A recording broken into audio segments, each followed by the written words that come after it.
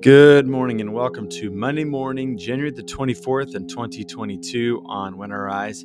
Today we begin Year C, the fourth Sunday of Epiphany. And on the Monday of the week, I'd like to take a look at the Old Testament passage from this week in the Revised Common Lectionary. And so we find ourselves back in a prophetic book, Jeremiah chapter 1, verses 4 through 10. So let me read that passage, provide a couple points for reflection, and then we'll spend our time praying along the theme that we find there. Thanks for making us part of your morning on When I Rise. Let's allow our souls to rise and meet God together in a time of prayer.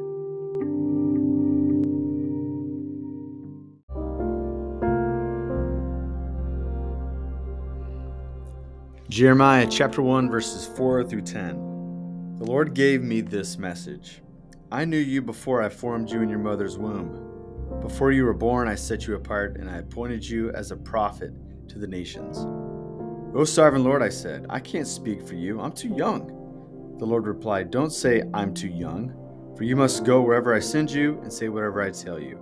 And don't be afraid of the people, for I will be with you and I will protect you. I, the Lord, have spoken. Then the Lord reached out and touched my mouth and said, Look, I have put my words in your mouth. Today I appoint you to stand up against nations and kingdoms. Some you must uproot and tear down, destroy and overthrow. Others you must build up and plant. This is the word of God for us.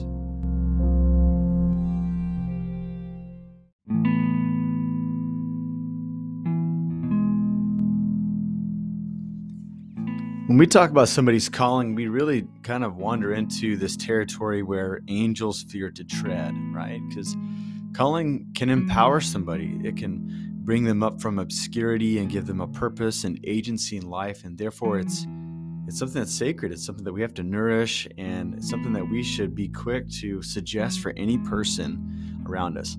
But calling is also dangerous too, because sometimes when people reckon with their calling, they also feel entitled, like they don't really have to earn anything anymore. They don't have to put any effort towards anything anymore because they are called, and therefore God's just going to take care of the rest. And so there's one tension there.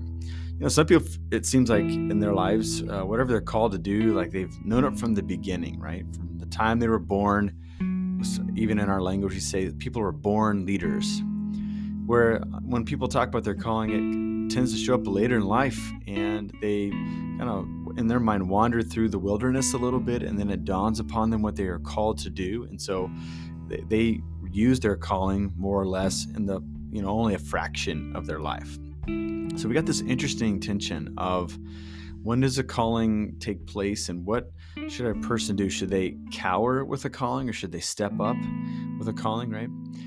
I think in these regards, I look at Lynn Sweet. I admire him for many things, but he said that a person isn't really born a leader, or they're not really made into a leader, but they are summoned into leadership, where there's like a situation that seems to call to the depth of a person, and it awakens them to a unique and a special task. And this, it seems, what's happening with Jeremiah. I mean, Jeremiah is born, but he's young at this time when he receives his calling. But God reveals to him that he knew Jeremiah even before he was being knit together in his mother's womb. God had a plan for him. And then, Jeremiah says that he's weary of being considered a mouthpiece for God, this messenger of God, a prophet to the nations. And so God does a ceremonial thing with Jeremiah. He puts his hands on his mouth, and God says, I'm going to give my words to you, and you're going to go from nation to nation. And so I think there's a tension here. Yes, God knew Jeremiah, but it's been some time in his life before Jeremiah knew that this was what he was supposed to do. And yes, God is setting him apart now and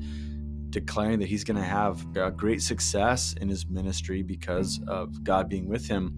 But surely God is going to allow Jeremiah to learn things along the way as well. But I think also this balance of his calling is important. There are times in which Jeremiah is going to tear down things. He's going to need to confront ideologies and falsehoods. He's going to have to stand up and bear witness against something.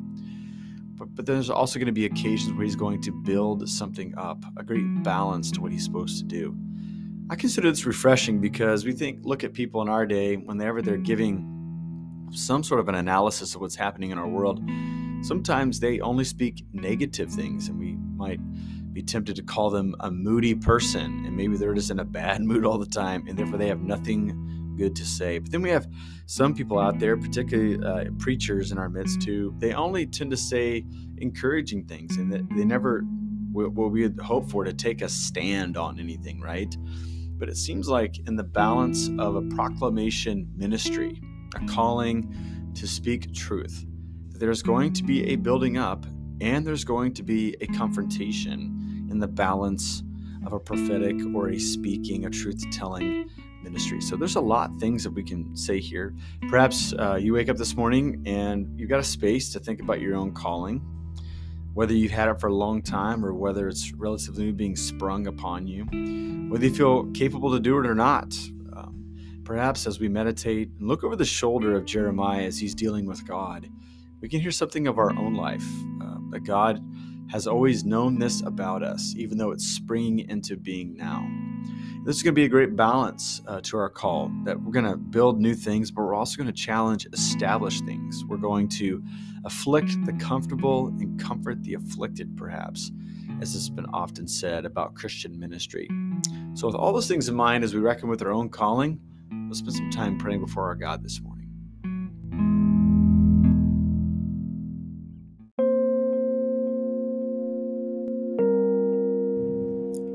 Father, Son, and Holy Spirit, I praise you today that as we start a new week and we look at new passages, we can start here and we think about calling.